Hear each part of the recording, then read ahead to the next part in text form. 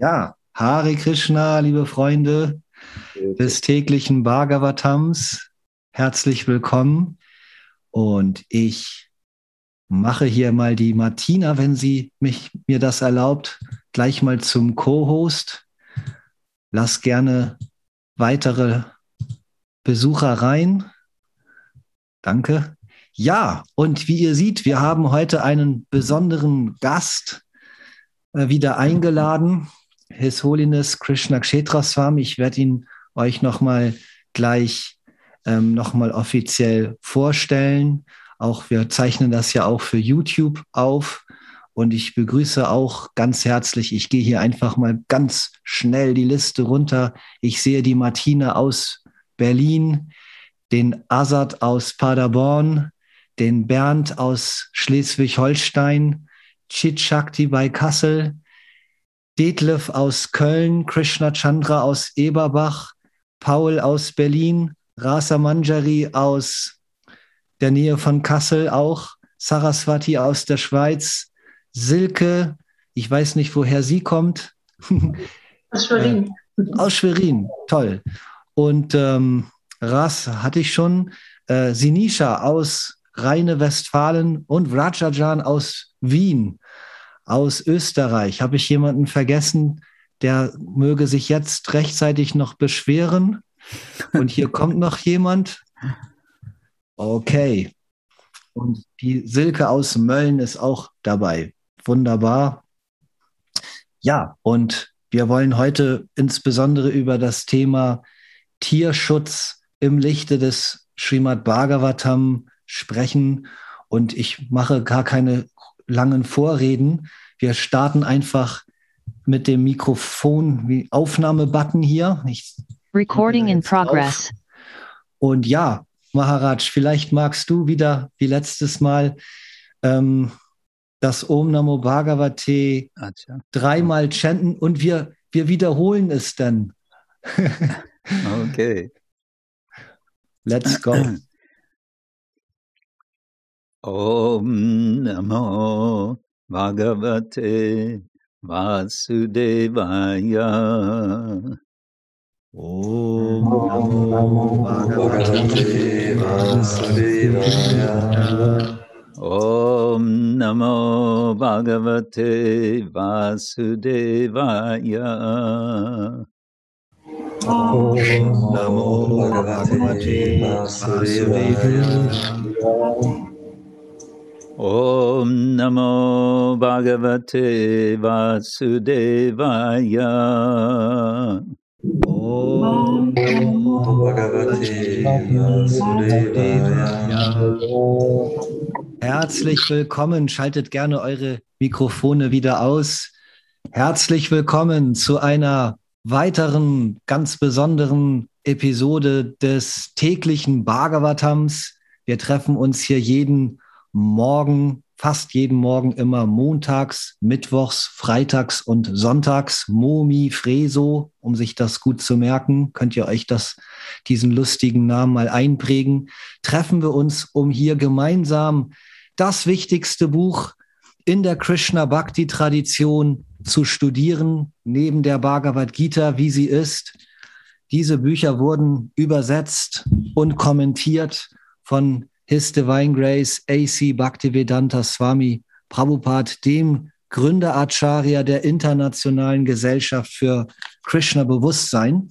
Und heute haben wir wieder einen ganz besonderen Gast eingeladen. Ich freue mich sehr, heute mit Krishna Kshetra Swami zu sprechen. Hare Krishna, lieber Krishna Kshetra Maharaj, herzlich willkommen. Hare Krishna, es freut mich, wieder bei euch zu sein. Uns auch sehr. Und ja, ich möchte ein paar Worte über Krishna Kshetra Swami direkt sagen. Man könnte eigentlich ein ganzes wöchentliches Seminar wahrscheinlich jetzt über deine Lebensgeschichte halten, aber ich will es mal verkürzen. Krishna Kshetra Swami gehört zu dem Urgestein der Hare Krishna Bewegung, auch in Deutschland. Ursprünglich stammt er aus den Vereinigten Staaten, hat aber dann interessanterweise erst in Deutschland sich richtig entschlossen, der Bewegung ihr beizutreten, der ISKCON beizutreten, und zwar im Jahre 1972. Und 2 Wochen nachdem er die Devotees in Heidelberg getroffen hat, wurde er auch schon eingeweiht. Das muss man sich mal vorstellen. In Paris von dem Gründer Acharya der ISKCON, nämlich Srila Prabhupada. Maharaj, vielleicht ganz kurz mal, weil du mir das eben auch erst so gesagt hast und mir das zum ersten Mal so richtig bewusst wurde. Also 2 Wochen nachdem du die Devotees getroffen hast, hast du dich dann schon einweihen lassen. Wie ist das genau passiert? Naja, das war so, wir haben die Nachricht bekommen, dass Srila Prabhupada kommt nach Paris. Ich war nur ganz kurz in Heidelberg und dann haben die Devotees mich nach Stuttgart geschickt, wo es ein kleines Zentrum gab damals. Die Nachricht kam, wir fahren alle nach Paris, um Srila Prabhupada zu sehen, zu hören.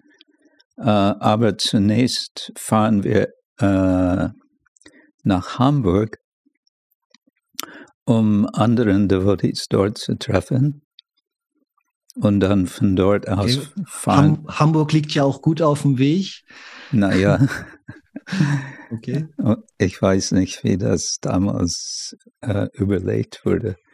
So, und in Hamburg, das war damals der Hauptzentrum der Devotees in Deutschland. Und ja, die Eindrücke, die ich dort bekam, waren so intens und intensiv und positiv, dass an den Abend, als wir zusammensaßen und Milch getrunken haben und gesprochen haben, wie wir morgen nach Paris fahren, der Leiter der deutschen Yatra damals, Hansadutta Prabhu, ging so um den Devotees herum, die noch nicht eingeweiht waren, und fragte eins nach dem anderen: Willst du auch eingeweiht werden? Wir haben uns erst an den Tag kennengelernt. Trotzdem, ja, unfassbar. Er hat gefragt: Willst du auch eingeweiht werden? Und wie gesagt, ich war so beeindruckt von allem. Vor allem von den Verehrung von den Bildgestalten Radha Krishna und Klein Lord Jagannath. Die Klein Lord Jagannath Deities sind jetzt in Zürich. Ich war so beeindruckt und so, ja, aufgeregt. Was so kommt überwältigt? Alles? Überwältigt. So, okay. Als er mich gefragt hat, willst du auch eingeweiht werden, habe ich gesagt, ja, warum nicht? Wow. Und das war es. Und dann seid ihr nach... Ich wusste kaum, was es bedeutet. Und dann seid ihr am nächsten Tag nach Paris, Richtung Paris gefahren. Ja. Wahrscheinlich so eine ganze Kolonne von Autos. Oh, nein, ich weiß nicht. Wir waren 2, 3. Ich weiß nicht mehr. Okay. Insgesamt war es damals, soweit ich weiß, in Deutschland war es vielleicht 60 Devotees, 50 oder 60. Ja. Und diesen Entschluss hast du auch dann bis zur eigentlichen Einweihung nicht mehr in Frage gestellt? Nein. dann war für mich nur gleich die Frage, was bekomme ich für einen spirituellen Namen? Okay. Wow. Sehr interessant.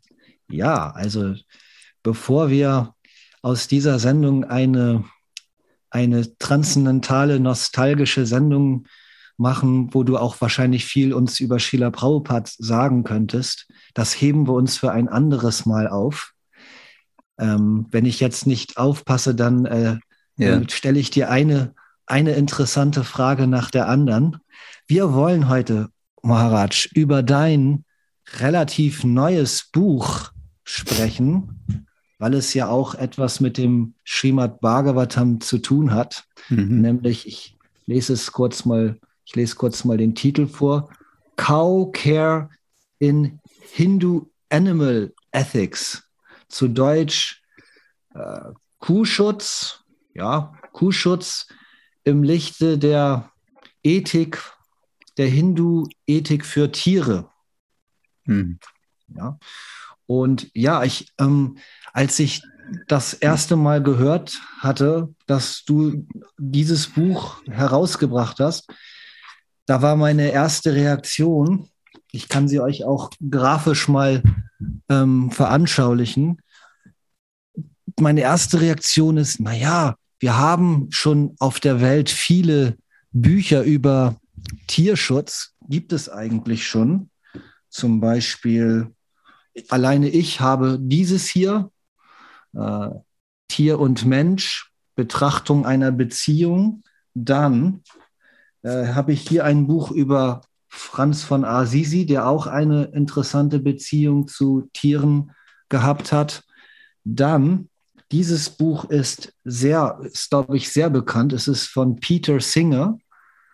Das ist so fast schon ein Manifest. Animal Liberation, die Befreiung der Tiere. Und interessanterweise haben wir neulich vor ein paar Monaten Post bekommen. Da hat ein Autor, er nennt sich Peter Sasse, er hat ein Buch geschrieben, Tiere sind die besseren Menschen. Ein Buch für Tierquäler und Tierschützer, Fleischesser und Vegetarier, Gläubige und Nichtgläubige. Und er hat uns gefragt, ob er Teile von unserer Website, da war ein für ihn interessanter Bericht, ob er diesen Text in seinem Buch aufnehmen darf. Und dann haben wir gesagt, ja, aber die Bedingung ist, wir wollen ein Buch geschenkt haben. Und das hat er sich sehr gefreut. Und zu guter Letzt, und da nähern wir uns nämlich deinem Buch jetzt noch mehr, dann habe ich mir dieses Buch mal besorgt, weil ich mich auch alleine durch meine Arbeit, ich arbeite beruflich auch viel mit Menschen zusammen, die aus dem islamischen Kulturkreis kommen. Und da ist eben auch unsere Diskussion oft der Umgang mit den Tieren. Also hier Animal Welfare in Islam, wie man Tiere behandelt und schützt im Islam. Und bei deinem Buch hier sehen wir, das ist fast schon also zumindest vom Titel geht das schon sehr stark in die ähnliche Richtung, aber es erscheint hier das Wort Hindu. Und wir wissen, dass das Wort Hindu sehr viel mit der vedischen Kultur zusammen, also dass da eine Verbindung steht. Und da würde ich dich einfach mal ganz direkt fragen, vielleicht kannst du uns sagen, worum geht es in diesem Buch und warum schreibt ein Hare Krishna Swami ein weiteres Buch über Tierschutz? Ja, gut. Die kurze Antwort, ich kriege das nie richtig zusammen mit die das. Entschuldigung. Das hat schon Mark Twain beanstandet.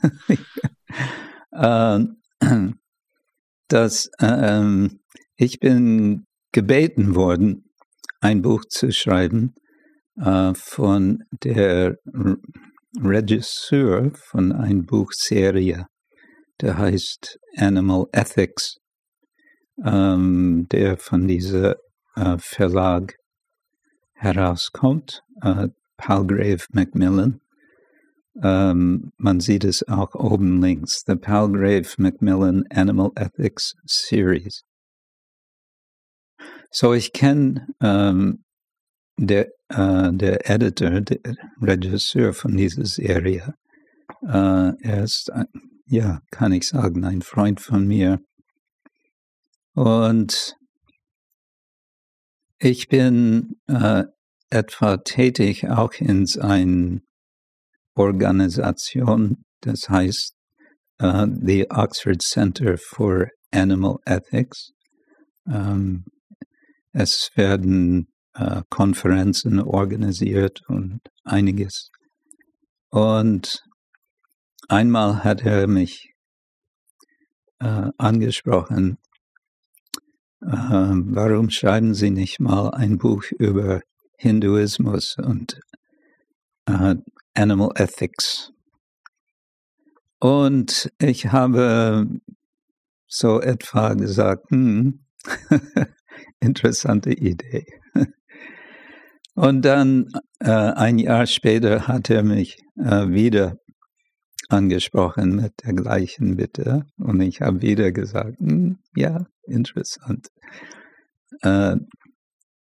Das dritte Mal hat er mich gefragt, warum schreiben Sie nicht ein Buch über Hinduismus und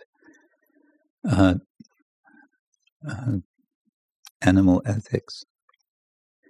Und dann hat er gesagt, ich möchte, dass Sie oder du das schreibst, deswegen, weil du bist ein Praktizierender.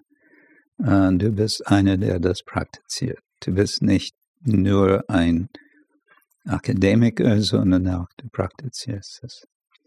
Und als er das sagte, habe ich gedacht, oh, das klingt jetzt interessant, als etwa ein Ruf. Vielleicht ist das Krishna, vielleicht soll ich das tun. Dann habe ich nicht lange weiter darüber überlegt, wie würde ich das tun, und ziemlich schnell kam die Idee, ich will über Kühe konzentrieren, weil das ist für Vaishnavas eine besondere wichtige Thema, und es ist bis jetzt meiner Meinung nach noch nicht so gründlich behandelt, wie ich das wollte. Und dann habe ich ihn gefragt, ja, wenn der Fokus des Buches über Kühe ist, wie wäre das? Und er sagte, gut, wunderbar, mach so. Also das vielleicht kurz mal noch zuzufügen. Krishna Kshetra Swami hat auch einen PhD von der Universität Oxford, genauer gesagt die Fakultät für Theologie und Religion. Und ja, das ist, du hast mit diesen Professoren bis heute wahrscheinlich gute Verbindungen, und da sind immer wieder auch interessante Gespräche, die sich entwickelt haben. Es liegt ja auf der Hand, Maharaj. Viele Leute fragen ein, was ist los da in Indien? Wieso sind Kühe heilig? Ja. Wieso ausgerechnet Kühe? Was habt ihr mit den Kühen? Das habe ich schon so oft gehört. Auch die Leute, ich habe sie vorhin erwähnt, aus dem islamischen Kulturkreis sind da auch oft verwundert. Warum ausgerechnet Kühe? Mhm. Ja, darüber ist das ganze Buch. So, es ist schwierig, eine kurze Antwort dazu zu geben. Es ist eine verständliche Frage. Man geht zu den altvedischen Literatur zurück und man merkt zunächst einmal, dass im Rigveda, das zählt man zu den ältesten von den vedischen Schriften, es besteht aus mehr als 1000 Hymnen.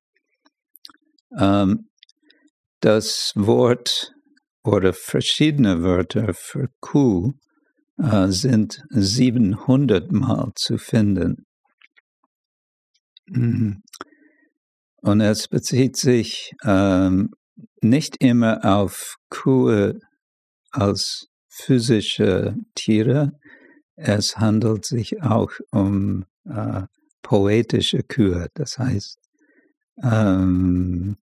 Kuh als Metaphor für verschiedene Güter. Aber es bezieht sich ohne Ausnahme mit oder ist verbunden mit Vorstellungen, Konzepte, die positiv klingen in der Gesellschaft. Es bezieht sich auf Erfolg, es bezieht sich auf sich wohlfinden, es bezieht sich auf Reichtum, es bezieht sich auf Dharma an sich, es bezieht sich auf auch Sprache. Es hat eine sehr, sehr weite Palette von Bedeutung. Außerdem, was heutzutage immer wieder betont wird von Menschen in Indien, die besonders die Kühe betonen, ist, was die Kühe uns geben. Physisch als auch, oder grobstofflich als auch feinstofflich, kann man sagen. Und darüber habe ich auch im Buch geschrieben, natürlich Milch von den weiblichen Kühen, wie sagt man auf Deutsch, Traction, also das Ziehen von einem Flug oder ein Vehicle. Ich bin so außer Übung mit Deutsch sprechen. Man kann also auch Energie erzeugen mit Bullen, mit Ochsen. Aber was auch betont wurde, ist die reinigende Einfluss von Kühe. Und in Indien, wenn man von Kühe spricht, ist zu verstehen Kühe als auch ihr Nachkommen. Und Nachkommen mögen weiblich als auch männlich sein. Man spricht von den Go-Vangsha. Vangsha bedeutet die ganzen Nachkommen von Kühe. Wow. Und also wie so eine Dynastie fast. Ja. Man spricht auch, dass alle Elemente, die in Kontakt mit Kühe kommen, werden gereinigt. Das Wasser, Erde, ja, sogar Feuer, Luft, alles wird gereinigt durch die Anwesenheit von Kühe. Man spricht von vor allem von der Bedeutung von Kühe in Bezug zu Krishna, dass Krishna mag die Kühe. Und man mag sich dann weiter fragen, warum mag Krishna Kühe? Und diese Frage kann verwandt sein mit der Frage, warum ist Krishna blau? Er ist so. Er mag Kühe. Und er ist als Kuh beschäftigt. Das ist sein Beruf als Junge, als Kind, als Jugend, er ist ein Kuhhirte. So, auf diese Weise. Es gibt viel überlappende Gründe, warum Kühe besonders bevorteiligt werden. Mag Krishna jetzt Kühe, weil sie so gute Eigenschaften haben und heilig sind? Oder sind die Kühe heilig, weil Krishna sie mag? Oder beides. Wenn Krishna der Ursprung von allem ist, dann ist er auch der Ursprung von Kühe. Von ihm aus kommen Aham Sarvasya Prabhavo Matta Sarvam Pravartate. Alles entsteht aus der Herr, aus Krishna heraus. Entschuldigung. So, ja, beides, würde ich das so sagen. Maharaj, es ist ja so, wenn man jetzt sagt, Kühe sind heilig, wenn man so mit normalen Leuten drüber spricht, dann entsteht ja vielleicht so ein Eindruck, okay, Kühe sind heilig, aber andere Tiere sind dann nicht heilig. Aber so ganz trennend kann man das ja gar nicht betrachten. Ja. Es ist ja, wir haben zum Beispiel auch die Tulsi-Pflanze, die ist für uns ja auch im Vaishnavatum heilig. Da habe ich auch so gedacht, okay, die Tulsi-Pflanze ist heilig. Heißt das jetzt, dass die anderen Pflanzen nicht heilig sind? Weil das so betont ist. Und so wie ich das jetzt mit den Jahren verstanden habe, da würde mich auch deine Sichtweise zu interessieren. Im Krishna-Bewusstsein oder auch im Srimad Bhagavatam, also in unserer Vaishnava-Theologie, sind ja alle Lebewesen, alles, was lebt, was von Krishna kommt, ist ja so eigentlich schon als heilig zu betrachten. Und mittlerweile sehe ich das so, dass die Tulsi-Pflanze und die Kuh, das ist so das Heiligste oder das Heiligste unter den Pflanzen und das Heiligste unter den Tieren. Kann man das so betrachten oder bin ich da jetzt ich weiß nicht, gibt es da doch eine ganz harte Trennung? Nein, es gibt keine ganz harten Trennungen. Ich finde diesbezüglich eine behilfliche Aussage von Mahatma Gandhi in Bezug zu Kühen insbesondere. Er sagte oder er schrieb einmal, dass durch die Kuh versteht der Mensch die Bedeutung oder den Wert von allen anderen Tieren. So wenn die Kühe richtig behandelt werden, beschützt werden und so weiter, dann durch diese Tätigkeit hat man die richtige Haltung, die richtige Verständnis von Krishnas Geschöpf, so dass man auch die richtige Haltung zu anderen Lebewesen hat. Und in ähnlicher Weise könnte man das mit Tulasi verstehen. Das wäre ein Perspektiv. Ich finde es hilfreich. Ja.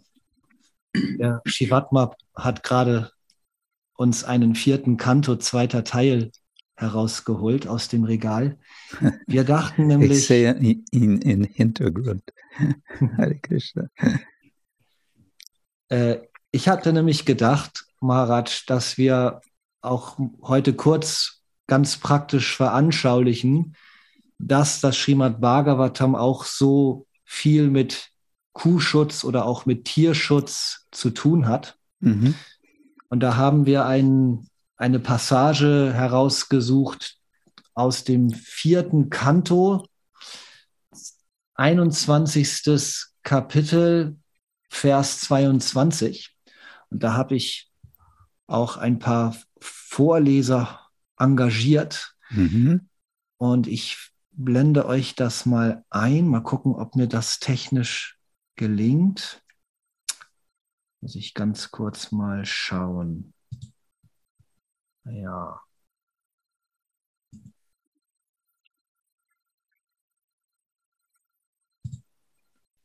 Ja. Okay. Das blende ich mal ein. Ich hoffe, ihr könnt das sehen. Einen Moment. Hier. Jetzt müsste es eigentlich gleich zu sehen sein. Mhm. Ja. Und ja, Maharaj, vielleicht magst du das Sanskrit einmal vorchanten. Dann haben wir Okay. den Sinisha, der liest. Also wenn du den Vers gelesen hast, dann kannst du nochmal bei der Wort-für-Wort-Übersetzung die Sanskrit-Wörter sagen. Der Sinisha sagt sie dann auf Deutsch und liest uns dann den Vers vor. Und die Erläuterung, da haben wir die Martina. Das blende ich euch dann danach ein. Okay. So, es lautet so: Aham Dandadaro Raja Prajanam Ihayojita Rakshita Vrittida Sveshu Setushu Stapita Pritak. Und das erste Wort, Aham. Ich, Dandadara Träger des Zepters, Raja König, Prajanam der Bürger Iha in dieser Welt, Yojita beschäftigt, Rakshita Beschützer, Vrittida Arbeitgeber Sveshu in ihrem eigenen, Setushu jeweiligen Gesellschaftsschichten Stapita festgelegt, Pritak. unterschiedlich. Übersetzung. König Prithu fuhr fort. Durch die Gnade des höchsten Herrn bin ich zum König dieses Planeten ernannt worden und trage das Zepter, um die Bürger zu regieren, sie vor allen Gefahren zu beschützen und ihnen je nach ihren jeweiligen Stellungen in der gesellschaftlichen Ordnung, die durch die vedische Unterweisung festgelegt ist, Beschäftigung zu geben.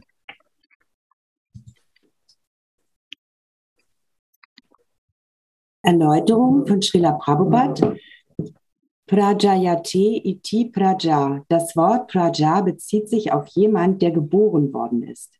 Folglich stellte Prithu Maharaj für Prajanam, das heißt alle Lebewesen, die in seinem Königreich geboren wurden, den Schutz sicher. Praja bezieht sich nicht nur auf Menschen, sondern auch auf Tiere, Bäume und jedes andere Lebewesen. Es ist die Pflicht des Königs, allen Lebewesen Schutz und Nahrung zu geben. Die Toren und Halunken der modernen Gesellschaft wissen nicht, wie viel Verantwortung die Regierung tatsächlich hat. Tiere sind ebenfalls Bürger des Landes, in dem sie zufällig geboren wurden. Und auch sie haben ein Recht, auf Kosten des höchsten Herrn zu leben. Die Störung der Tierbevölkerung durch Massenschlachtung führt zu einer katastrophalen Zukunft für den Schlächter, sein Land und seine Regierung. Ja, Maharaj, das ist ja eigentlich eine ganz revolutionäre Sichtweise, dass man nicht nur Menschen als Bürger eines Landes betrachtet, sondern es sich zum Prinzip macht, dass jedes Lebewesen, das in meinem Land geboren wurde, dass dieses Lebewesen sogar Tiere und sogar auch Pflanzen, Insekten, also alles, was lebt, als Bürger zu betrachten sind, denen man Schutz gewährt. Mhm. Gibt es sowas? Du hast dich ja viel mit Religionen, auch wahrscheinlich vielen auch anderen Religionen beschäftigt. Ist das nicht irgendwie einzigartig, dass das hier so stark veranschaulicht wird? Das ist schon etwas Besonderes. Ich kann nicht behaupten, dass ich so viel von all die verschiedenen Religionstraditionen vertraut bin. Aber ich denke schon, dass es sehr eigenartig ist. Dazu muss ich auch sagen, aber dass in den letzten Jahren, und ich habe zitiert davon oder darüber erwähnt in dieses Buch, es gibt 2 Akademiker, die haben ein Buch veröffentlicht, gerade zu diesem Thema. Wie können wir praktisch zu einem Punkt kommen, Tiere als Bürger zu betrachten? Und sie gehen in großen Detail die einzelnen Überlegungen, was das bedeuten würde. Was bedeutet Bürger? Was kann das? Wie könnte man das dann so verstehen, dass ein Tier würde auch ein Bürger sein? So es gibt schon Gedanken in diese Richtung. Es gibt welche, die solche Überlegungen präsentieren. So, es ist, was ich sagen wollte, ist, es ist nicht ganz so unwahrscheinlich oder wild eine Idee, was Srila Prabhupada ausdrückt. Also du sagst, das wird tatsächlich auch schon in einigen Kreisen, sogar akademischen Kreisen, ernsthaft diskutiert. Ja, zumindest einige, unter einige, einige wenige, aber schon. Aber immerhin. Immerhin, ja. Ich hatte auch mal gehört, dass, ich glaube, es ist so eine Affenart Primaten oder so, also irgend so eine Orang-Utan-Art, die sehr menschliche Züge aufweisen, die haben besondere Rechte zugesprochen bekommen, weil man sagt, die sind dem Menschen so ähnlich, die können wir nicht einfach so behandeln wie alle anderen Tiere. Ja. Ich bin der Sache jetzt nicht so genauer nachgegangen, aber ich meine, dass ich von sowas mitbekommen habe, etwas. Ja, ich weiß nur, in Amerika, das ist noch nicht etabliert, aber es gibt einen bestimmten Akademiker, ein Lawyer, wie sagt man, ein Rechtsanwalt, der jahrelang daran arbeitet, dass Tiere unter Recht akzeptiert werden als Person. Und das finden wir auch in letzter Zeit neulich, dieser Konzept von rechtliche Person oder rechtliche Persönlichkeit. Das gibt es schon lange im Bereich der Geschäft. Eine Firma ist eine rechtliche Person.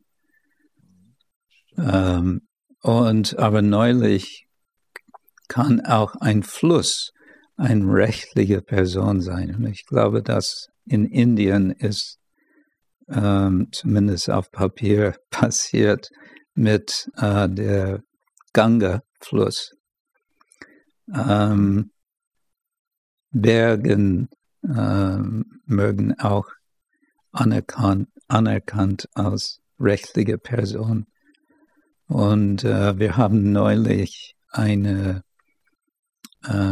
Devotee eine Frau in der Schweiz, die fängt jetzt eine Doktorarbeit an diesem Thema in der Universität Bern zu untersuchen, zu machen.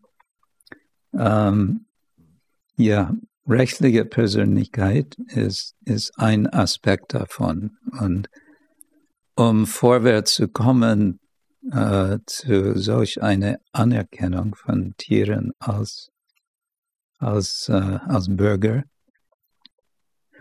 das müsste ein wesentlicher Schritt sein. Rechtliche Person, wie sagt man? Persönlichkeit, Personentum. Genau, also ich glaube, in Deutschland heißt es juristische Person. Ah ja, juristische Person. Genau, so Vereine, Firmen. Ja, das stimmt. Ja. Mhm. Und da steckt ja schon, natürlich weiß man, eine Firma ist keine Person, aber sie präsentiert, dahinter verbergen sich ja Personen. Und sie handelt auch wie eine Person, also sie wird ja auch gelenkt von Personen. Und wo du das sagst, ein Fluss, dass man zumindest schon mal sagt, juristische Person, da ist ja das Wort Person immerhin schon mit dabei. Ja.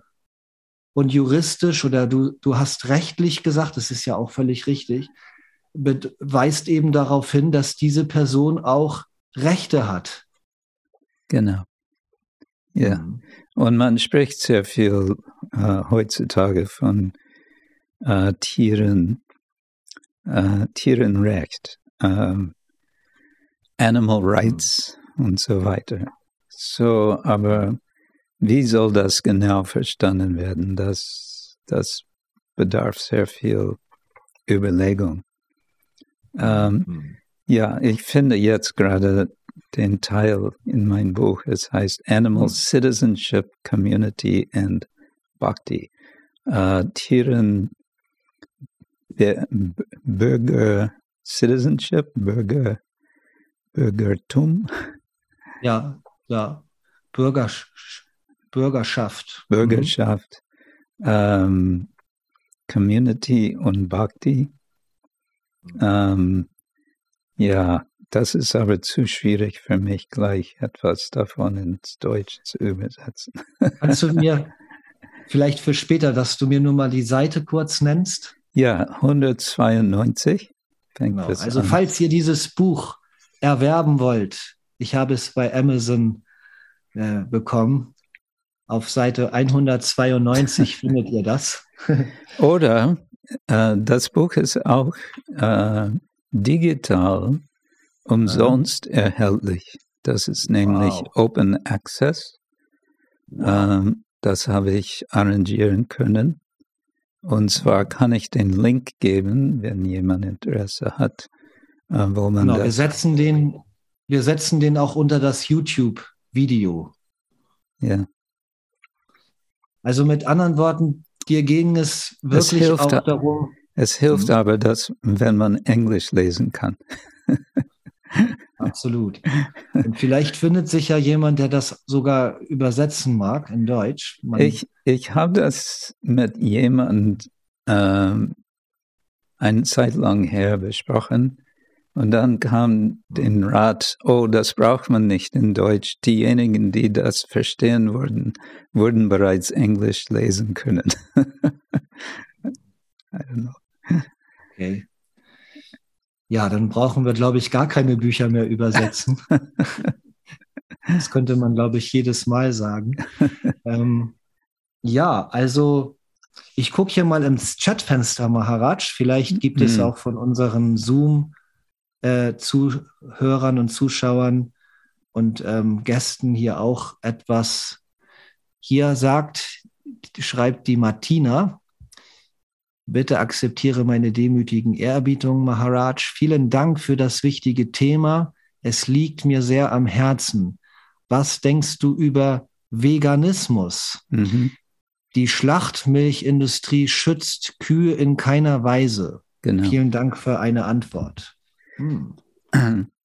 Ja, ich selber führe ein, was man vielleicht Ahimsa Vegan Diät nehmen kann, seit 2013. Okay. Ahimsa Vegan Diät. Ja, das bedeutet für mich und für anderen, ich nehme schon Milch und Milchprodukte, wenn ich weiß, dass sie von Kühe kommen, die lebenlang geschützt werden und sonst nicht. Wow. Und das finde ich, zunächst einmal ist es empfohlen, wenn jemand älter ist wie ich, dass man weniger Milch zu sich nimmt. Und ich finde dadurch, dass mir geht die Gesundheit eigentlich viel besser. Und ja, ethisch gesehen, ich habe das nämlich ein bisschen untersucht. Und tatsächlich, die Milchindustrie läuft nur deswegen, weil die Kühe, sobald sie ein bisschen weniger Milch geben, werden zum Schlachthaus geschickt. Und darüber schreibe ich auch in dieses Buch. In Indien hat der größte Milchindustrie der Welt seit den 1970er Jahrzehnt. Es ist sehr groß organisiert worden. Aber warum ist es so groß? Weil die Kühe, wir reden davon, dass Kühe besonders in Indien ja und nein. Also einerseits heißt es, wir geben große Ehre die Kühe. Andererseits, Kühe werden geschlachtet in Indien. Ja, eine Zahl habe ich gefunden, etwa 9 Millionen Kühe pro Jahr werden geschlachtet. Das ist aber, glaube ich, nur Kühe. Es zählt dazu nicht die ganzen, wie sagt man, Buffalos. Büffel, ja. Büffel, ja. Ja, so ich persönlich ich habe sehr viel Sympathie für Veganismus, aber es gibt eine ganze Palette verschiedener Positionen unter den Veganen. Die mehr extreme Veganen würden sagen, nein, sowas wie Ahimsa Milch gibt's nicht. Das ist nicht Ahimsa. Und im gewissen Sinne stimmt das. Da ist eine gewisse Gewalt dabei. Kühe zu beschützen ist nicht ohne eine gewisse Grad von Gewalt, kann man sagen. Aber wir verstehen, dass das ist eine Arrangierung für Menschen von Krishna und dass wenn wir Milch nehmen, dann nehmen wir es eigentlich nicht für uns selber, sondern für Krishna. Wir opfern es zu Krishna.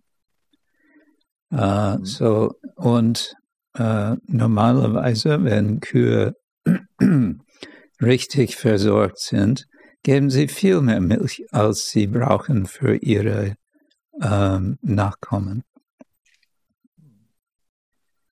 So, ja, darüber schreibe ich auch etwas im Buch.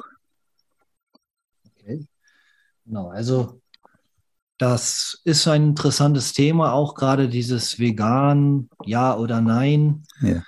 Da kann man vielleicht auch noch mal in einer späteren Sendung auch noch mal das Thema aufgreifen. Ich gehe hier noch mal zum nächsten Punkt. Hier schreibt der Sinisha, soweit ich informiert bin, bedeutet heilig oder heil, gesund im Geiste und Körper zu sein. Und die Kuh gibt nur heile Sachen. alles ist positiv von der Kuh. Milch, Urin und der Kuhdung, alles ist sattwisch und heilig. Mhm.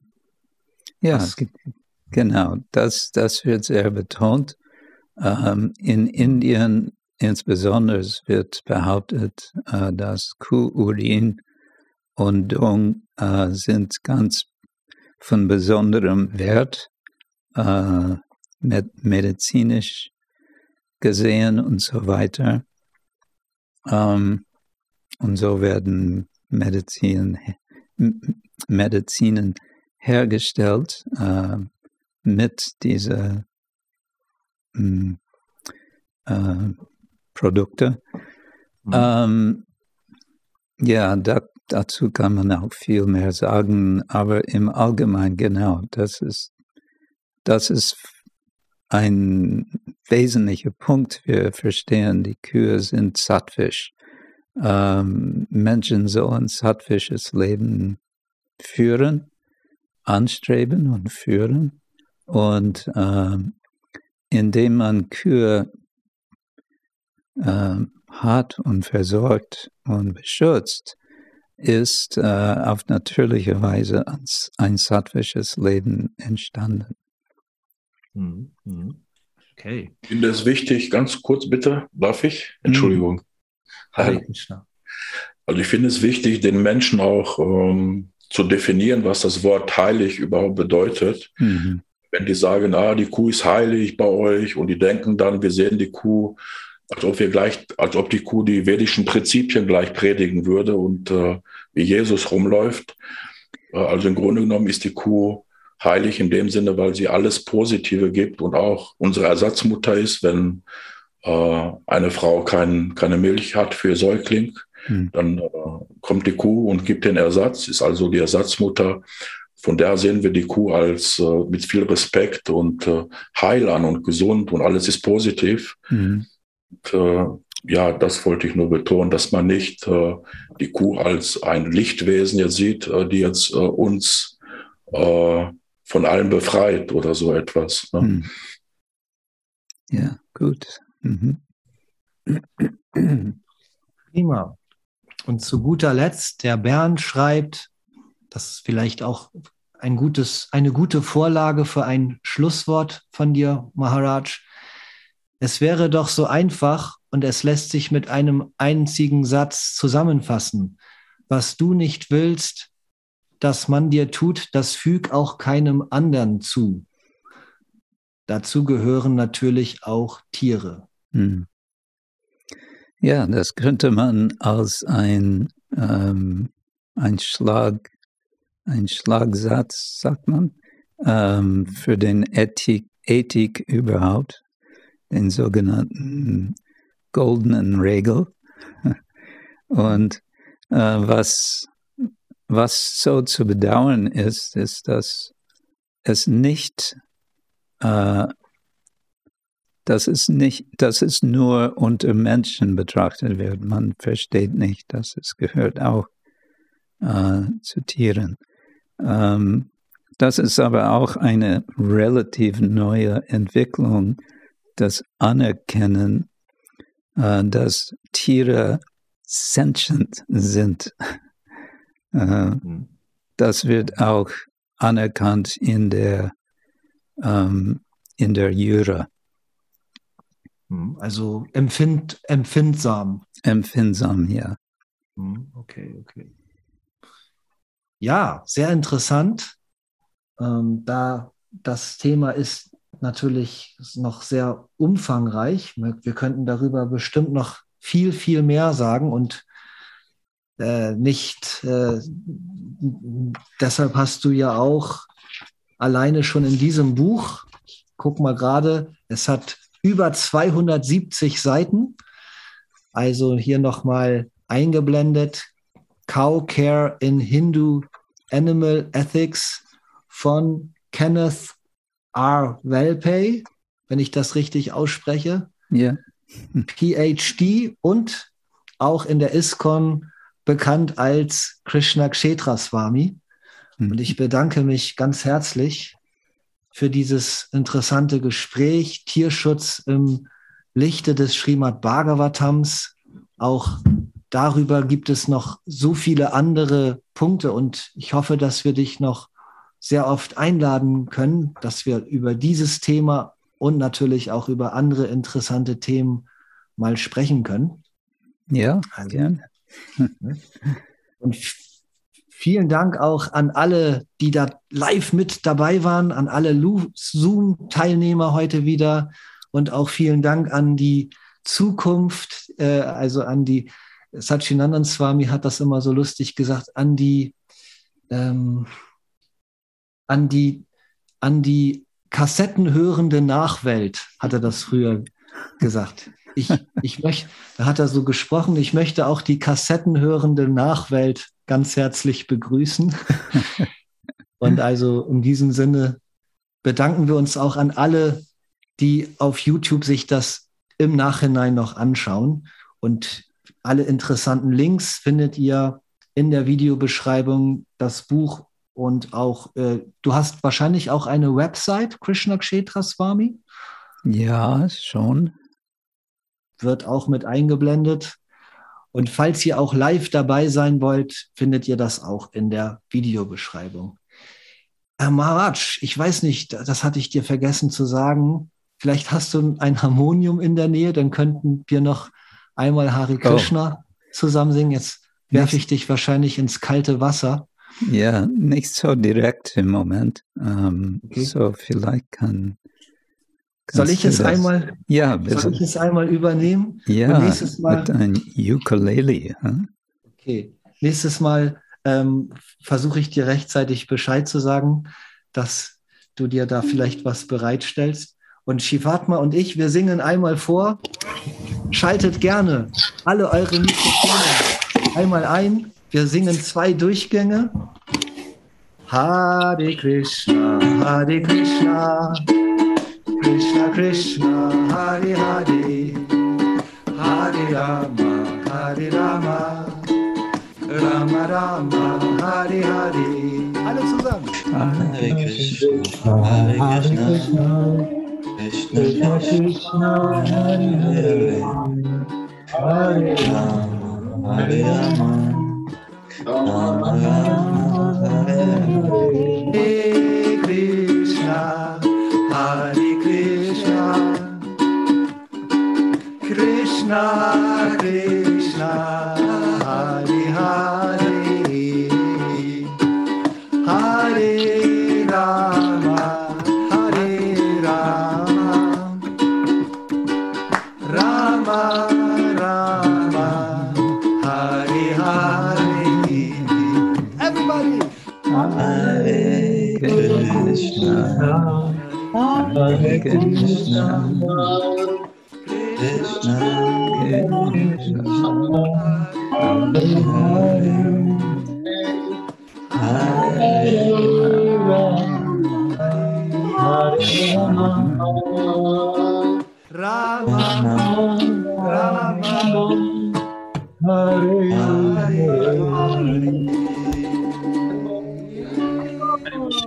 Alles Gute und bis zum nächsten Mal. Hare Krishna.